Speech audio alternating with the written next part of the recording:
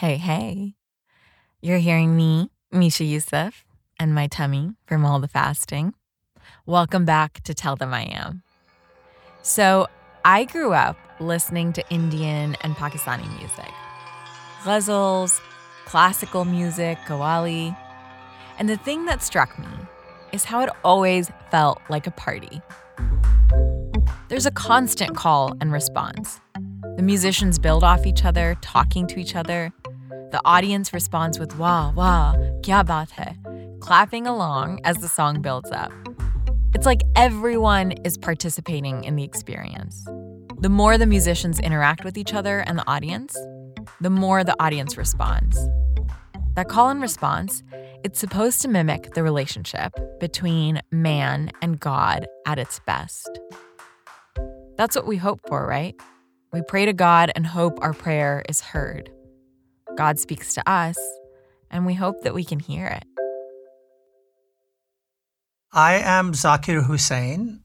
Family name is Qureshi, and I come from India, a northern part of India, and I play North Indian classical music. So this would be 1966. I am 15, and I was already playing professionally for about 4 years. I started when I was 12. So I had started traveling overnight train journeys, and usually there are festivals that take place in different cities in India. They didn't have concert halls, so what they do is in a field, they would set up a big, huge tent, canopy, and have 3, 4, 5, 6-day festivals. So I was asked to come and play with 2 different sets of musicians with a day in between. So I came in a train. The train was called Calcutta Mail via Nagpur. Calcutta Mail went through Nagpur, which was the winter capital of the state of Maharashtra. A lot of cotton is grown in the area, and fields and fields and fields of cotton and stuff. So when you're actually coming in, you can see little particles of cotton flying in the air. And if you go out for a walk for a short while, you will find a streak of gray in your head. So I arrived, and I was supposed to play with this violinist, Indian-style violin, named D.K. Datar. Never met him before. I was a young whippersnapper. I was not nervous. I was excited because I thought, I knew the whole jing bang and I got this, and, people love it when I get on stage and I play something and they go, oh, yeah. And I was just looking forward to, having that happen again. So D.K. Datar and I got on the stage. It was about 10-ish at night. We started playing. And D.K. Datar was a very serious musician, and he wanted to experience his way through the raga music in a leisurely, slow manner. And so he proceeded to do that, and I guess the audience was not necessarily in the mood for that. And I also was not ready for that because I was ready from the word go, all that stuff. And so I wasn't getting a chance to do that, but I tried to slip it in every now and then, but it wasn't working well. And the audience, I guess, could sense it. They were like, okay, what's going on here? They are not working together. They are not interacting well together, and so on. And this young man is kind of maybe disturbing him, the main artist, and so on. And next thing you know, they started to boo us.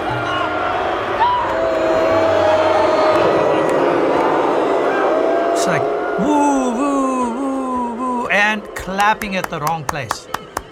And they just wanted to drown you out. At first, Mr. Datar tried to ignore it and just kept bravely playing through it. But then it got to a point where it was almost constant. And then we looked to the side, and the promoter of the concert was signaling to us, get off. So we did.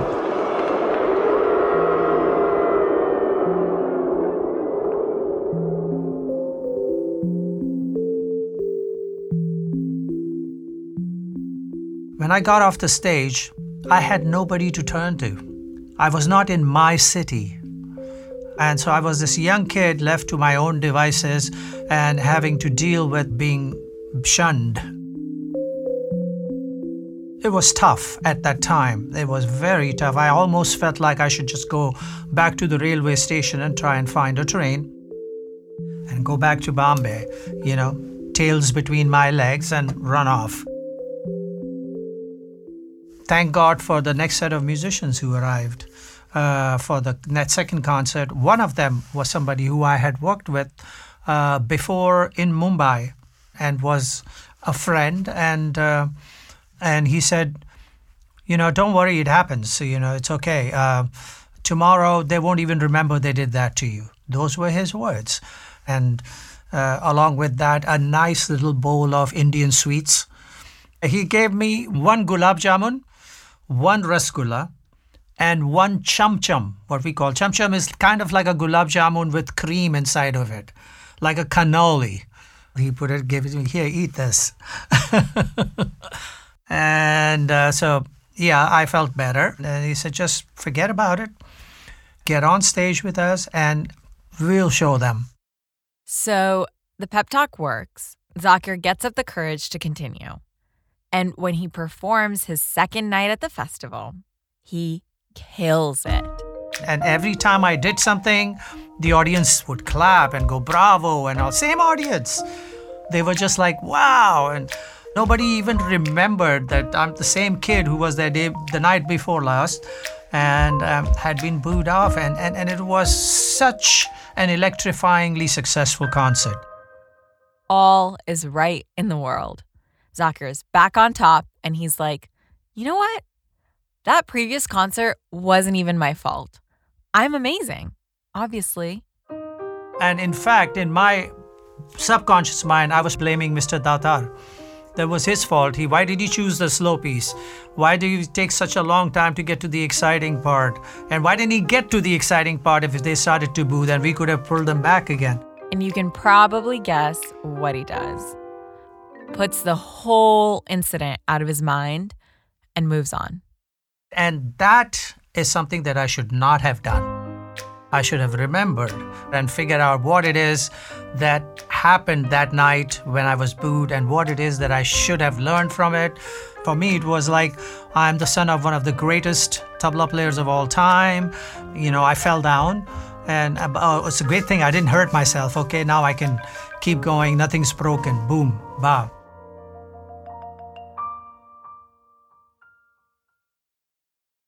So after he comes back from Nagpur, Zakir gets a call for a huge gig. The legendary sarod player Ali Akbar Khan is playing nearby and needs a tabla player. He asks for Zakir's dad, but his dad is away. So Zakir, who's just turned 16, gets the invite instead. Because I had already played with him once when I was 12 years old, my first professional concert. The problem was that between the age of 12 and the age of 16, I had kind of just stayed in my comfort zone. I had not progressed. And by the time I got to this concert, it was on autopilot because it was working. So the show starts, and it seems to be working again, at least at first. Ali Akbar Khan Sahab was gentle, understanding, generous, and he was playing. Ali Akbar Khan was one musician who put his head down when he started to play, and rarely did his head come up. So you had to gauge what needed to be done by just listening to him. And then he would once in a while look at me and say, now you play. And as soon as my turn came,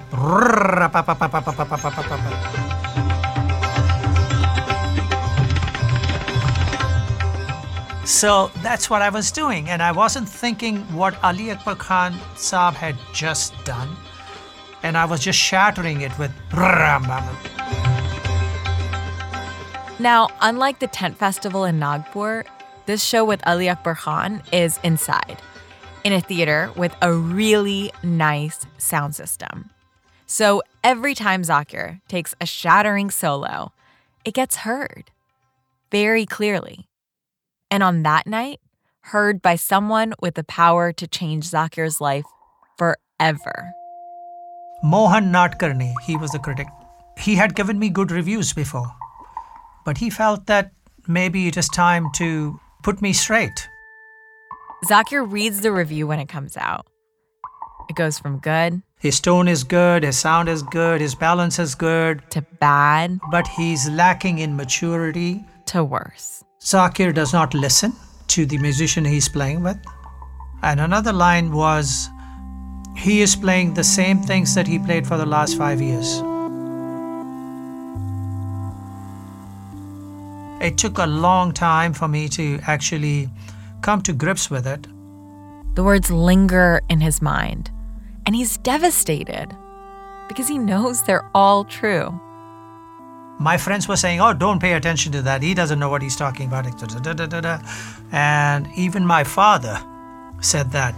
That guy, he's not even a proper musician. You don't pay attention. And I guess they were just trying to be nice to me. But this fucks with Zakir so much that he takes a break from performing. He goes full monk mode. And I decided I needed to go away for the chilla, which is something that we musicians do. We go away. It's like a retreat where you go solo into a place, no outside contact. Someone is assigned to bring you food and leave it outside the door. And you, for 15, 16, 17 hours, are just with your music and trying to figure out what it is that needs to be done. For 40 days, I just stayed by myself and I faced the music. When he emerges from the retreat, he's got a new bag of tricks, and more importantly, a whole new outlook on performing. This art form is an art form which has a large amount of spontaneity in it. In other words, you have to improvise and interact. It's like you start up a conversation with the fellow musician and then see how the conversation develops. So you don't pre-plan whatever you're going to say to this guy because you don't know what this guy is going to be talking about. So that the next time, and yes, there is a next time. There has to be. The next time he plays in front of the critic, he's ready. At one of the concerts that I played with the Santoor maestro, Pandit Shiv Kumar Sharma, the same reviewer reviewed it. And he gave the title of the review as When Time Stood Still.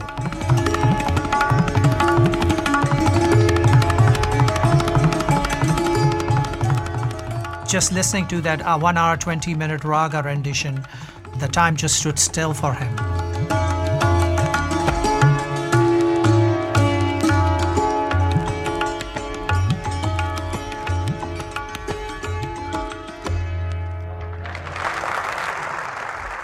So it all kind of came, the complete circle. And I guess I redeemed myself in his eyes. That was important. He's redeemed, but he doesn't let that get to his head because he did something to make sure he never, ever, ever makes the same mistake again. Once I came back from my chilla, I was just going through, papers in my desk or something. And there it was, the critic's review. And I looked at it and it didn't bother me. There really was no emotion, and I was afraid. I was afraid because I wanted it to keep reminding me that this is the turning point, this is where it all began. And so what to do, how to preserve it, how to, keep coming back to me and setting me straight. And so the only thing to do was frame it. So I framed it and put it next to my bed till... Is it still there? Is it still by your bed? It is still there. It is still there. But when I leave home, it gets locked.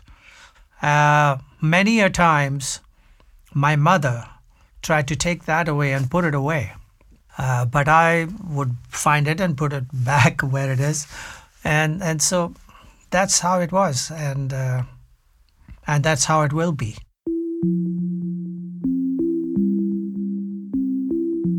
The great Charlie Chaplin once said to a young actor, "Why are you just waiting to speak your line? Learn to listen." One of the things that review and then the review of Redemption did was bring home to me, learn to listen and to be part of the conversation. I think I've learned my lesson well, and hopefully that it's going to stay with me in my mind, in my heart, with a huge debt of gratitude to Mr. Mohan Nadkarni, the critic.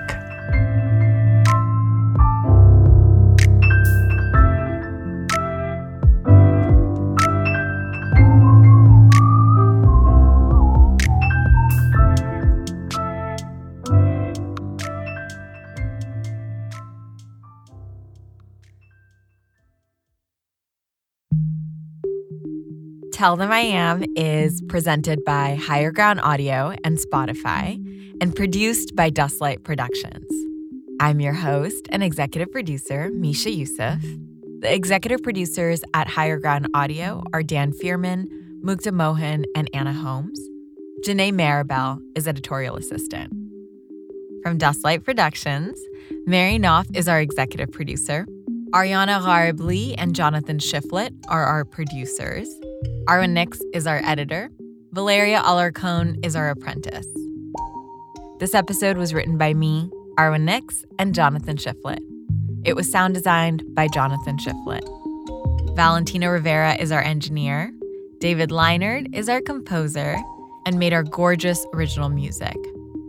Additional music in this episode includes Rag Shud Kalyan by D.K. Datar, Raga Mala by Ali Akbar Khan and Zakir Hussain, Jala Ghat by Shiv Kumar Sharma and Zakir Hussain from When Time Stood Still live at Rang Bhavan, Bombay. Emin Ahmed is our illustrator and the creator of our episodic art. Elizabeth Goodspeed made our amazing series tile art.